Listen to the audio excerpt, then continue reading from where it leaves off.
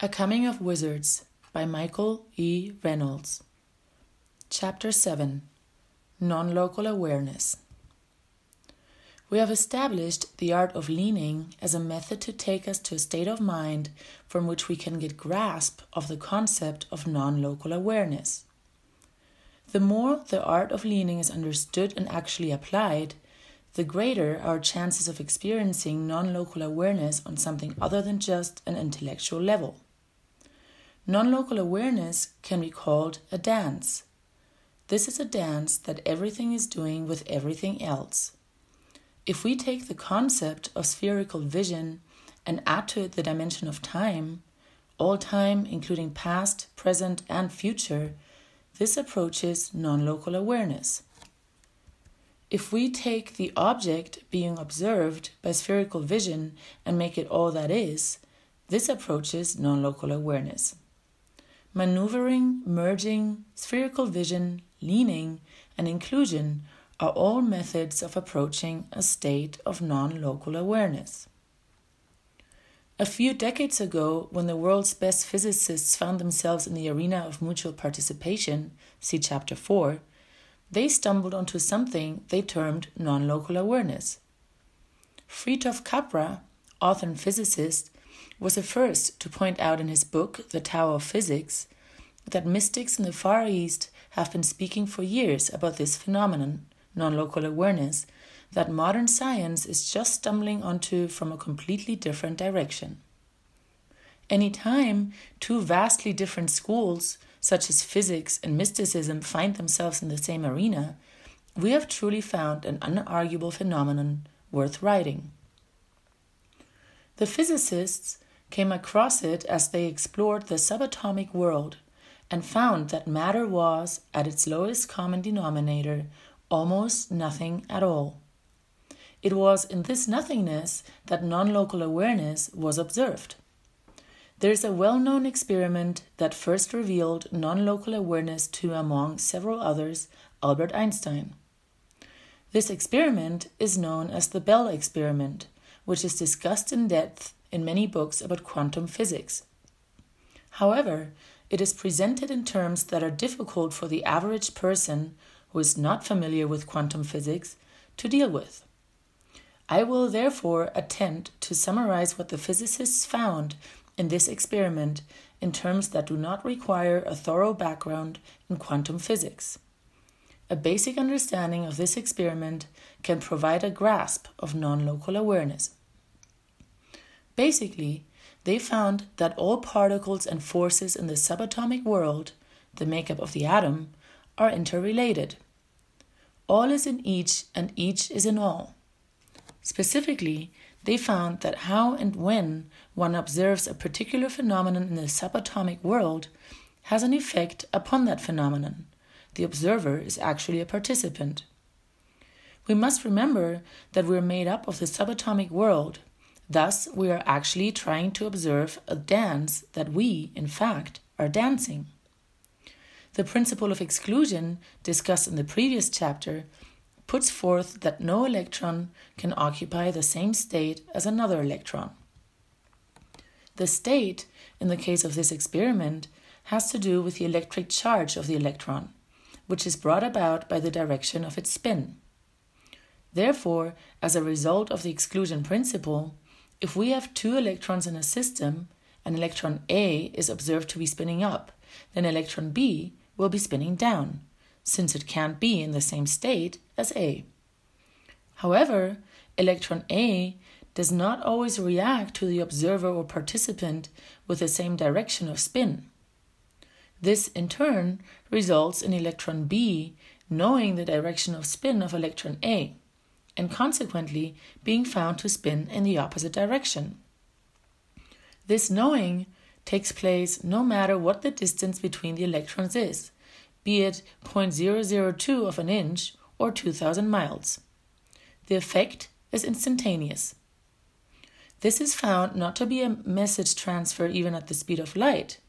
It is an inherent knowing, not a communication, but rather a non-local awareness. Physicists have known about non-local awareness for years, but what it means relative to the current human condition and how to wedge it into our already rigid reality are questions they have not been able to answer at this point. Mystics have alluded to the all-knowingness in many of their experiences for centuries, but they have not really been able or willing to put it out there in such a way that the average non-adept person could relate to it as an aspect of his or her everyday life. The teachings of the Bible even refer to this phenomenon in that God is all places at all times. This kind of statement, up until now, has been deemed rather abstract and at best available only to God. However, it is beginning to appear more real and available to us now that modern physics, ancient mysticism, and traditional religion all seem to be unfolding the same story. I believe that since we're made up of electrons, this phenomenon, this ability that they have to be non-locally aware, is available to us. We are, however, currently asleep to this realm. Carl Jung speaks of something he calls synchronicity. This is knowing someone was coming or knowing something was happening somewhere without knowing where this information came from. Most of us as humans have experienced something like this a few times in our lives. This synchronicity is an indication that non-local awareness is available to us if we want to look for it. Recent brain research has led us to the right brain and left brain discovery, whereby the left brain is more concerned with logic and the right brain is more concerned with intuition.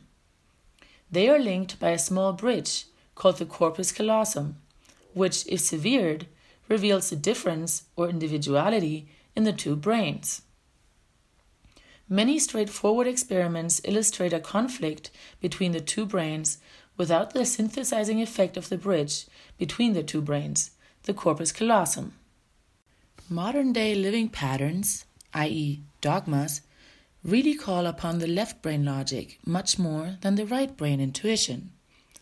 This is apparent when we observe that male energy is commonly associated with logic and female energy with intuition, and we live in a male-dominated society. The point here is that as a society, our lack of balance between male and female energy, which is associated with our lack of balance between left and right brain use, leaves us in a condition where we are basically not including a very important aspect of ourselves in our accepted reality. Therefore, we are, in effect, excluding phenomena such as non-local awareness from our reality. So it stands that inclusion, as discussed in the previous chapter, is one of the first steps towards a non-local awareness. In this case, inclusion of right brain, inclusion of female energy, and inclusion of intuition. Our exclusion of these principles renders us inert, thus our general lack of maneuverability. The electron not only includes the opposite electrical charge in its reality, it can become the opposite charge. That is to say that any electron is capable of either an up or down spin state. It is this maneuverability of the electron that renders its whole and thus non-locally aware of all the parts of the whole. Inclusion and maneuverability between poles can also render us whole and thus non-locally aware. We have found for ourselves a polar reality, positive and negative, male and female, right and left, good and bad, dark and light. We have a tendency to exclude one half of each of these polar pairs through definitions put forth in our accepted dogma. If we fully include and accept both aspects of these various spin states in electron language, we will become whole. This wholeness, as it expands, will shatter every crystallized dogma that stands between us and the God who is in all places at all times, the all-knowingness, the non-local awareness. Dancing. To include the opposite aspects of a polarized reality is like dancing with death. It takes openness, sensitivity, and guts. Dancing with death is radically different than seeking death or resisting death. It is the inclusion of death that makes one capable of dancing with it. Death is simply the polar opposite of life, and like all our other dualities, we must include both life and death in our wholeness to really be whole. There's much more to us than just our life. There's also our death. There's a dance between two electrons of opposite charge, each with the capacity to be the other. Likewise, there's a dance between life and death. Each has a capacity to be the other. Non-local awareness exists as a result of this dance. We cannot simply be one of the partners in the dance and experience non-local awareness. Further, we cannot experience non-local awareness by being both partners. We must become the dance itself. The journey from an individual, insecure, highly polarized human being to the becoming of a dance between energy and matter, between life and death, is indeed an awesome journey. The art of leaning is a way. Spherical vision can illuminate the way. Maneuvering, merging, inclusion, and expansion are dynamic steps of the dance. But again, it is the becoming of the dance itself that results in non-local awareness. This means that non-local awareness is simply not available to a polarized human being. Constant conscious application of the various dynamic steps of the dance will eventually result in a sort of depolarization, which is the beginning of wholeness. This wholeness is fundamentally a state of mind. In other words, once humankind attains a state of mind that is whole, the physical manifestation of that wholeness will be entirely different than the physical manifestation of polarization that presently prevails. Therefore, as we move toward a non-local awareness, we will move out of the human condition as we know it. The question is, are we too attached to the human condition to do this? We can begin to dilute our attachment to the human condition by observing the wholeness and the dancing that has already been going on in our environment. We can thereby recognize that we are but a small part of the wholeness that will go on with or without humans. This fact just might provide us with the humility we need to begin the journey. Long ago, the earth was covered with what has been called the primordial soup. The atmosphere of the earth was radically different then, with almost no oxygen. We couldn't have existed. A simple form of algae had evolved and was growing without anything eating it or competing with it in any way. Soon, the story goes, the primordial soup all over the earth was filled with this algae, and that took in carbon dioxide and put out oxygen. The oxygen was basically a pollutant to the carbon dioxide atmosphere that supported the algae. The algae proliferated unchecked for so long that the oxygen level of the atmosphere reached a crisis level for the algae. The waste product of the algae, oxygen, was polluting it out of existence. Does this sound familiar? Strangely enough, right at this time of crisis, animals began to evolve. They just happened to breathe in oxygen and breathe out carbon dioxide. Thus, one of the many dances of earthly existence began that is still going on today. This is the dance between animals and plants, each breathing out what the other breathes in, and each breathing in what the other breathes out. Plants provide the oxygen in the atmosphere for us to breathe. They are part of the whole picture of our existence. They are part of us, and we are part of them. Every breath we take is an exchange with plants. If we realize our connections with our immediate environment, we will tend to include it more as an aspect of ourselves. This is called local awareness. Local awareness provides a graphic, tangible mode of the much more expansive non-local awareness. Humankind is, at this point, a failure in local awareness. Or maybe we're successful in that we have learned by doing all the wrong things. At any rate, this obviously puts non-local awareness completely out of reach from our present state of mind. However, local awareness can stretch to non-local awareness the way success stretches to confidence. The magic is the same. Local awareness is recognizing the wholeness and the interrelatedness of all that exists on the planet. There was some consciousness, the wizard energy, that evolved animals to balance out the crisis oxygen level of the algae long ago. We are in a similar situation now, with our various human wastes and pollutants in the atmosphere and the waters of our planet. Conscious evolution would have us do something to maintain the balance, to dance with our garbage, recycle it, and or transform it, like the animals transformed the oxygen back into carbon dioxide for the algae, and later other plants to thrive on. Nature creates these dances, and one of them just happened to include us. Conscious evolution would have us now create our own dances with nature. We can orchestrate these dances as a result of local awareness. Local awareness is a tangible opportunity to use the same steps of the dance, maneuvering, merging, inclusion, and expansion, that will eventually lead us to non-local awareness. The art of leaning can be used as a way, and spherical vision can be used as an illumination of that way. In other words, learning to live and dance with the processes of this planet is but an exercise in techniques used eventually to transcend the planet. We will only enter the heavens through the earth. Essence relating. A good way to lean towards an understanding of non-local awareness is to continue to explore local awareness. Let's look at a tree, a horse, and a human.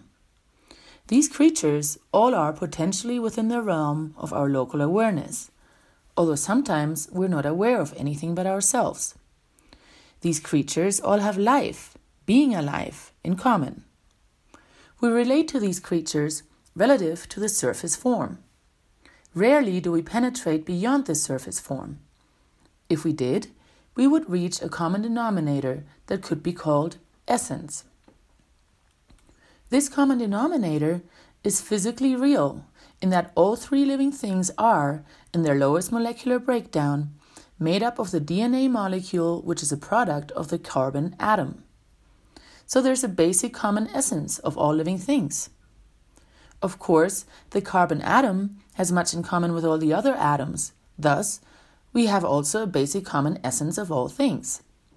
The point here is that there are various levels of essence one can relate to, as opposed to simply relating to the surface image of all that one sees. Essence relating takes us deeper into what we're relating to.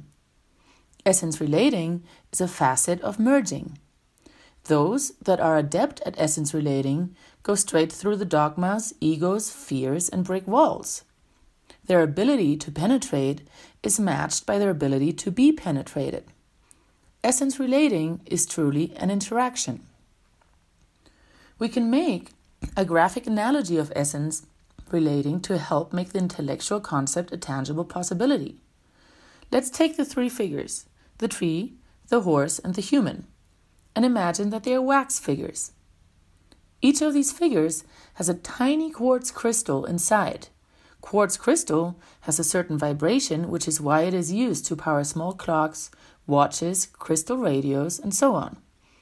Now, imagine how you would relate to each of these wax figures based on their surface image, their form.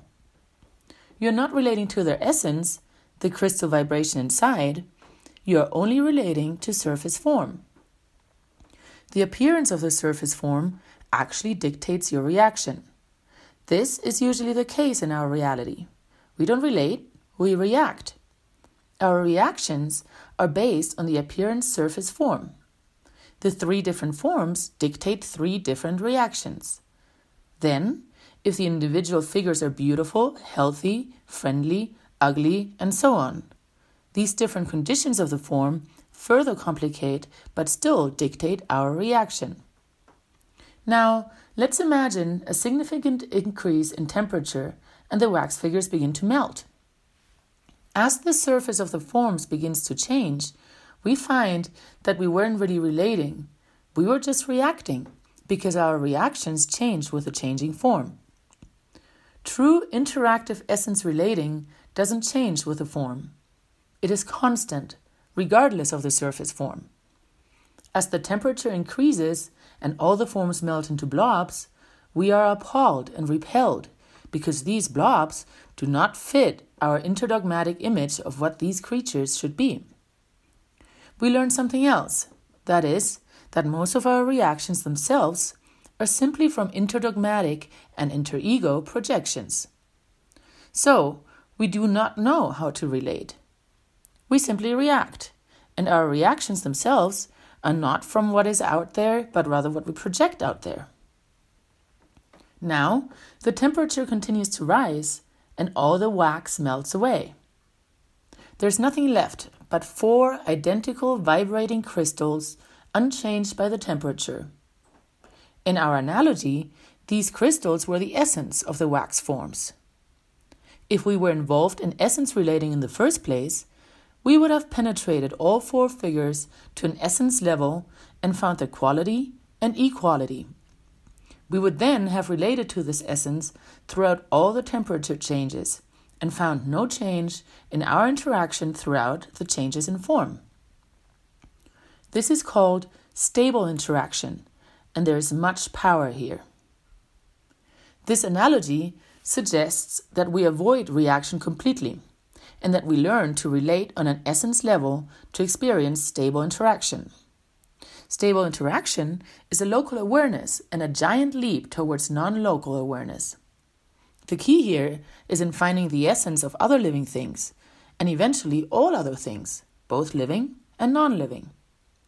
I submit that if we simply find the essence in ourselves, our energy band, we will know where to look for it in other things.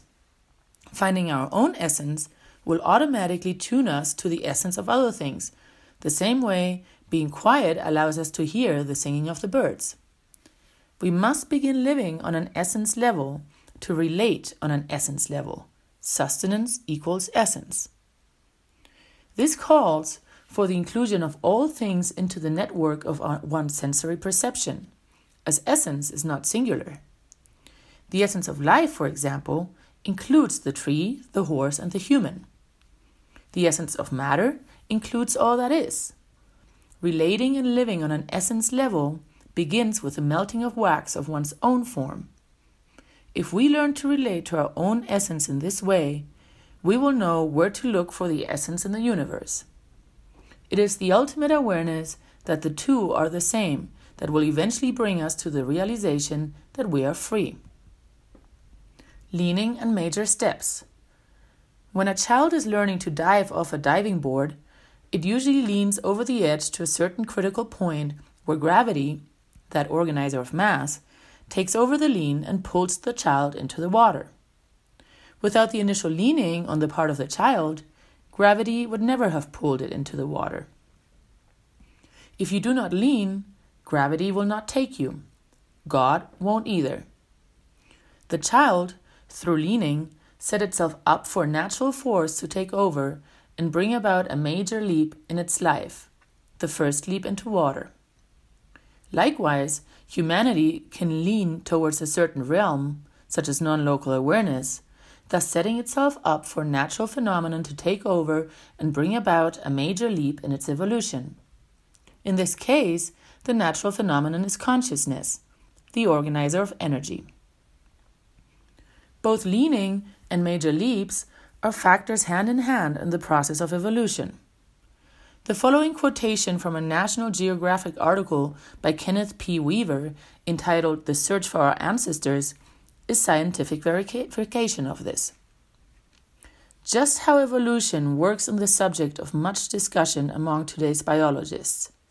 One idea is that evolution is gradually taking place all the time, leaning, because of mutations and changing environmental influences. Another proposal is that long periods of relative evolutionary stability are punctuated by sudden appearances of new species, major leaps. This hypothesis is called punctuated equilibrium. It may well be, many scientists say, that both kinds of evolution are in operation. This is much like the critical mass theory in physics, when something reaches a critical point where it changes form and position. the critical point observation lends impetus to the art of leaning. Leaning itself is sometimes too slow to provide enough visible change to encourage the leaner. However, knowledge of the critical point that can, as a result of leaning, literally take us the rest of the way, underscores the power of leaning. It is like hitching a ride on a natural phenomenon. We would never catch this ride if we never leaned towards it. Few are the children who simply leap without leaning into the water of continuous evolution. If we are to make the leap, we must lean and solicit unarguable phenomenon, natural forces, to give us that free ride. Leaning simply puts us in position to catch this ride. With this in mind, continued ever-expanding local awareness is the immediately tangible leaning process that will place us in position for the leap into non-local awareness. Let's look at another example of local awareness as it borders with the realm of non-local awareness. This is a place near that critical point where we make the leap. Imagine that you own a fairly delicate pot plant that cannot handle very intense sunlight. If placed in the intense sunlight, it simply shrivels and dies. It is a cloudy day and you're leaving your house for work. The weatherman said it is going to be cloudy all day, so you set your pot plant on the windowsills of an open window for some fresh air and maybe a bit of gentle rain. Now, you have had this plant for some time and are aware that it produces beautiful, fragrant blossoms. You have, in the past, mistakenly left it in the sun and seen it begin to shrivel. You have also seen how well and happy it is in a shady spot with lots of water, and you have seen and enjoyed its many fragrant blossoms. Thus, you have an attachment and actually a relationship with this plant. You have included it in your sphere of awareness. It has made its needs and its gifts known to you, and you have accepted both into your selfness. Unlike a more complicated human relationship, you have no blocks in your relating to the plant, because it simply responds to what you give it in the most predictable way without any real trips of its own. It is clear and honest about its needs and its gifts. Now, you have left your house on this cloudy day with the plant on the open windowsill. As it is the case quite often, the weatherman was wrong, and the clouds totally dissipate and the sun comes out bright and strong. You are far on the other side of town, but you see that the sun is out all over the valley. You feel it on your skin and you see it with your eyes. As quickly, actually the same instant, as you feel the warmth of the sun on your skin, you know instantaneously that your plant is shriveling up from intense sun.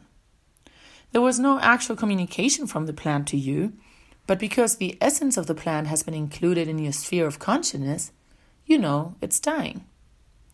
Therefore, you know what is going on in another place due to inclusion of a living thing in that place into your sphere of consciousness. This is local awareness as it approaches non-local awareness.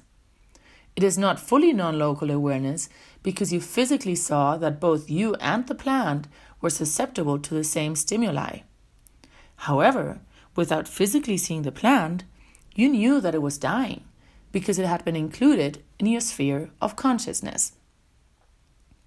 The principle of local awareness is including things, people, the earth, or whatever into your sphere of consciousness.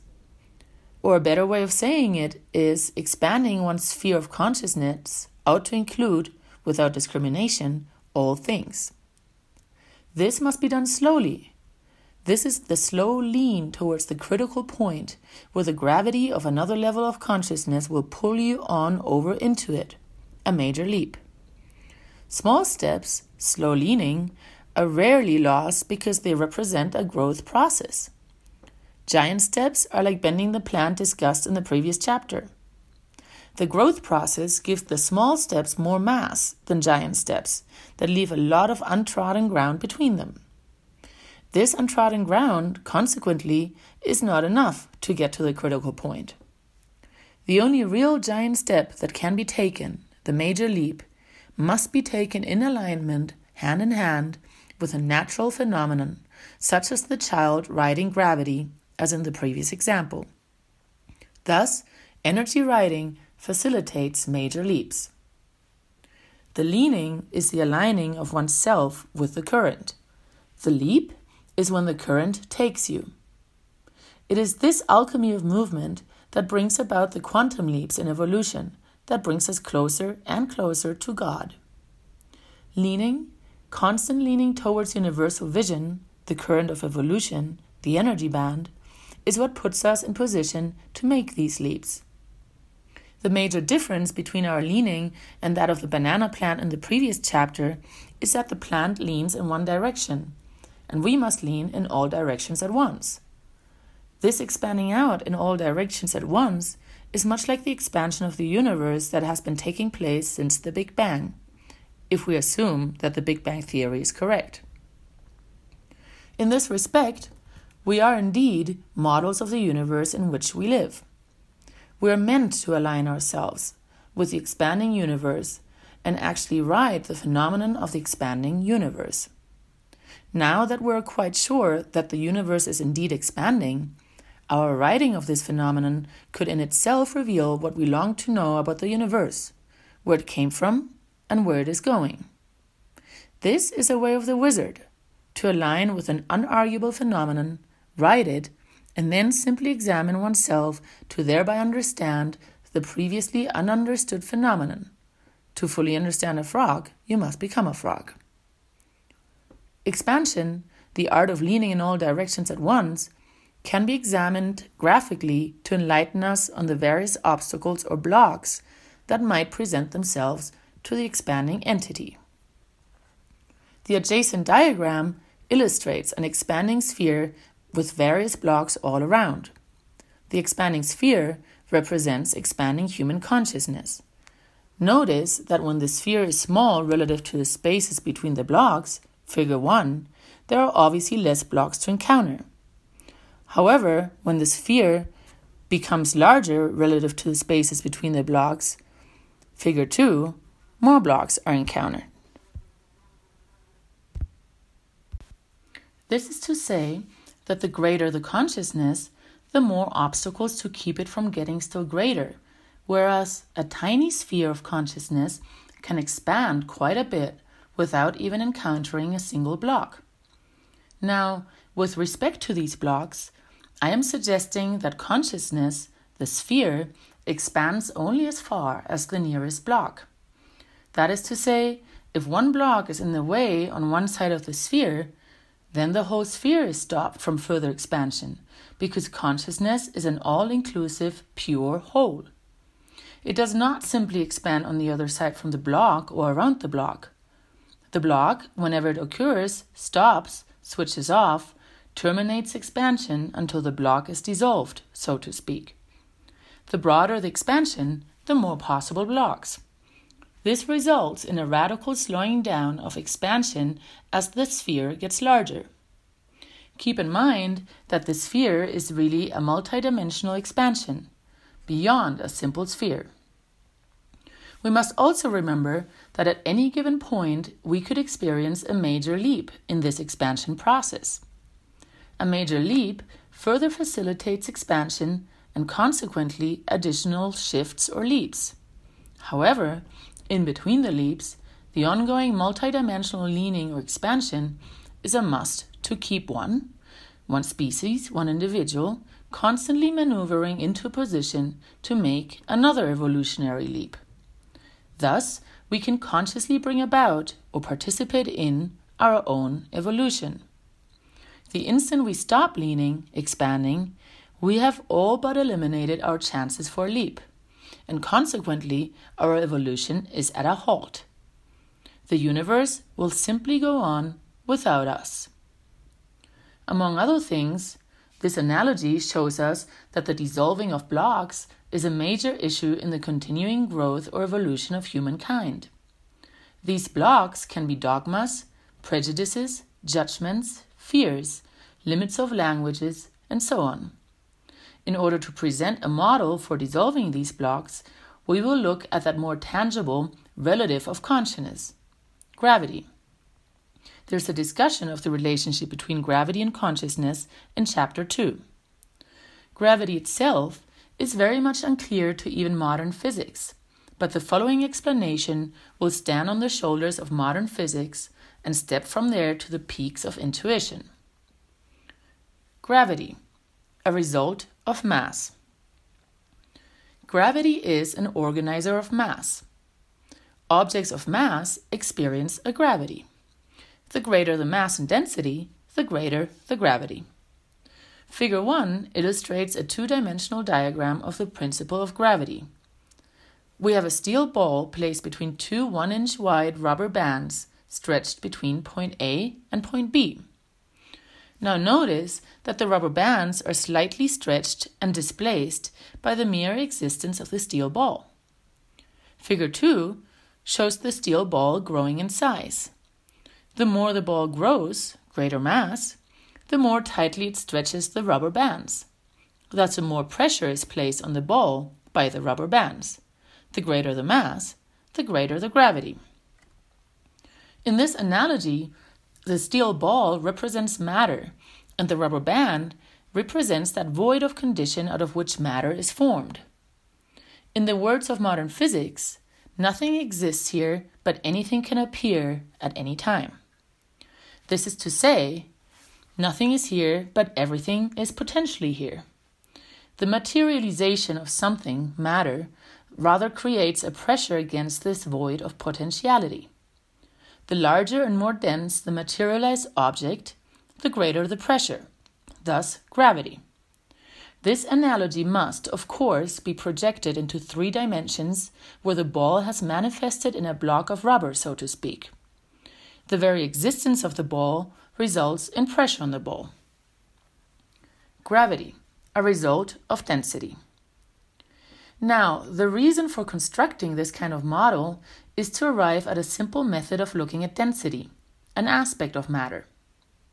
In more dense matter, the atoms are more tightly packed, and in less dense matter, they are less tightly packed. More space, or actually more of the void of potentiality within the matter itself. This is suggesting that all matter has some of the void of potentiality within it.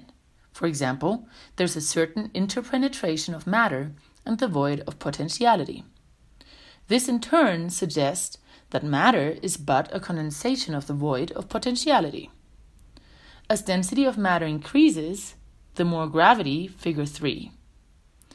Consequently, the void of potentiality actually penetrates less dense matter more and mixes with the gravity of the mass, seen in figure 4 in the previous page.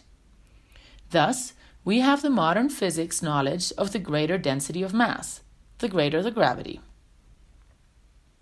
Just as it is the lack of density in matter that allows it to absorb and to be absorbed by the void of potentiality, it is the lack of density in our selfness, our reality or ego, both individual and collective, that allows us to absorb or not to be absorbed by the various blocks that obstruct the expansion of our consciousness. See Chapter 5. The discussion of consciousness in the beginning of Chapter 2 outlined 3 forms of consciousness: human consciousness, life consciousness, and angel consciousness. Of these 3, human consciousness is the most dense, with angel consciousness being the least dense. Therefore, a less dense form of consciousness allows more interpenetration between us and our various blocks. This makes for less resistance to expansion. We find here that it is really ourselves, not our blocks, that must be dissolved to allow continuous movement and expansion through the universe. The relationship between matter and the void of potentiality, the interpenetration, the what is and the what isn't, results in the phenomenon of gravity. The relationship between life and God, the interpenetration, the what is and the what isn't, results in the phenomenon of consciousness.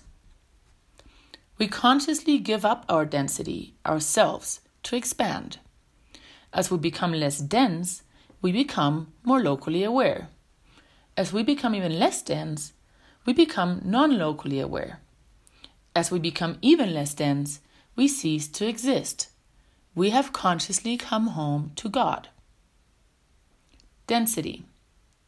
If we were to construct a scale model of an atom, the nucleus would be the size of a cherry in the middle of a St. Peter's Dome in Rome, and electrons would be orbiting or swarming in a rough orbit the size of the dome itself, 140 feet diameter.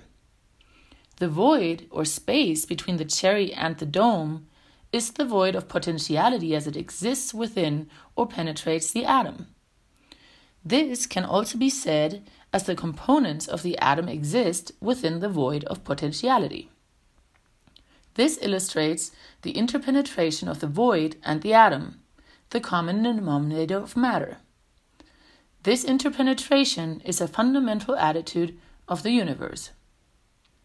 In some forms of matter, the atoms are packed together very tightly, thus squeezing the electrons into a closer orbit and reducing the volume of the void within the atom. This is greater density. So it stands that there are different conditions of matter with respect to density. Greater density usually results in less interaction and more pressure, tension, and heat.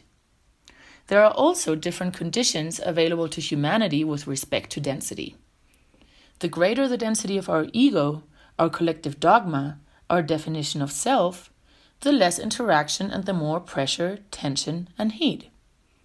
Our density is a state of mind that can become less dense by choice, the choice to lean into a less dense condition. The basic result of this choice is the ability to dilute and eventually evaporate oneself. Thus begins the process of learning to die before we die. This evaporation or dissolving allows us to pass through and interact with the obstacles that block our expansion. It also allows us to interact with the void of potentiality, the matrix.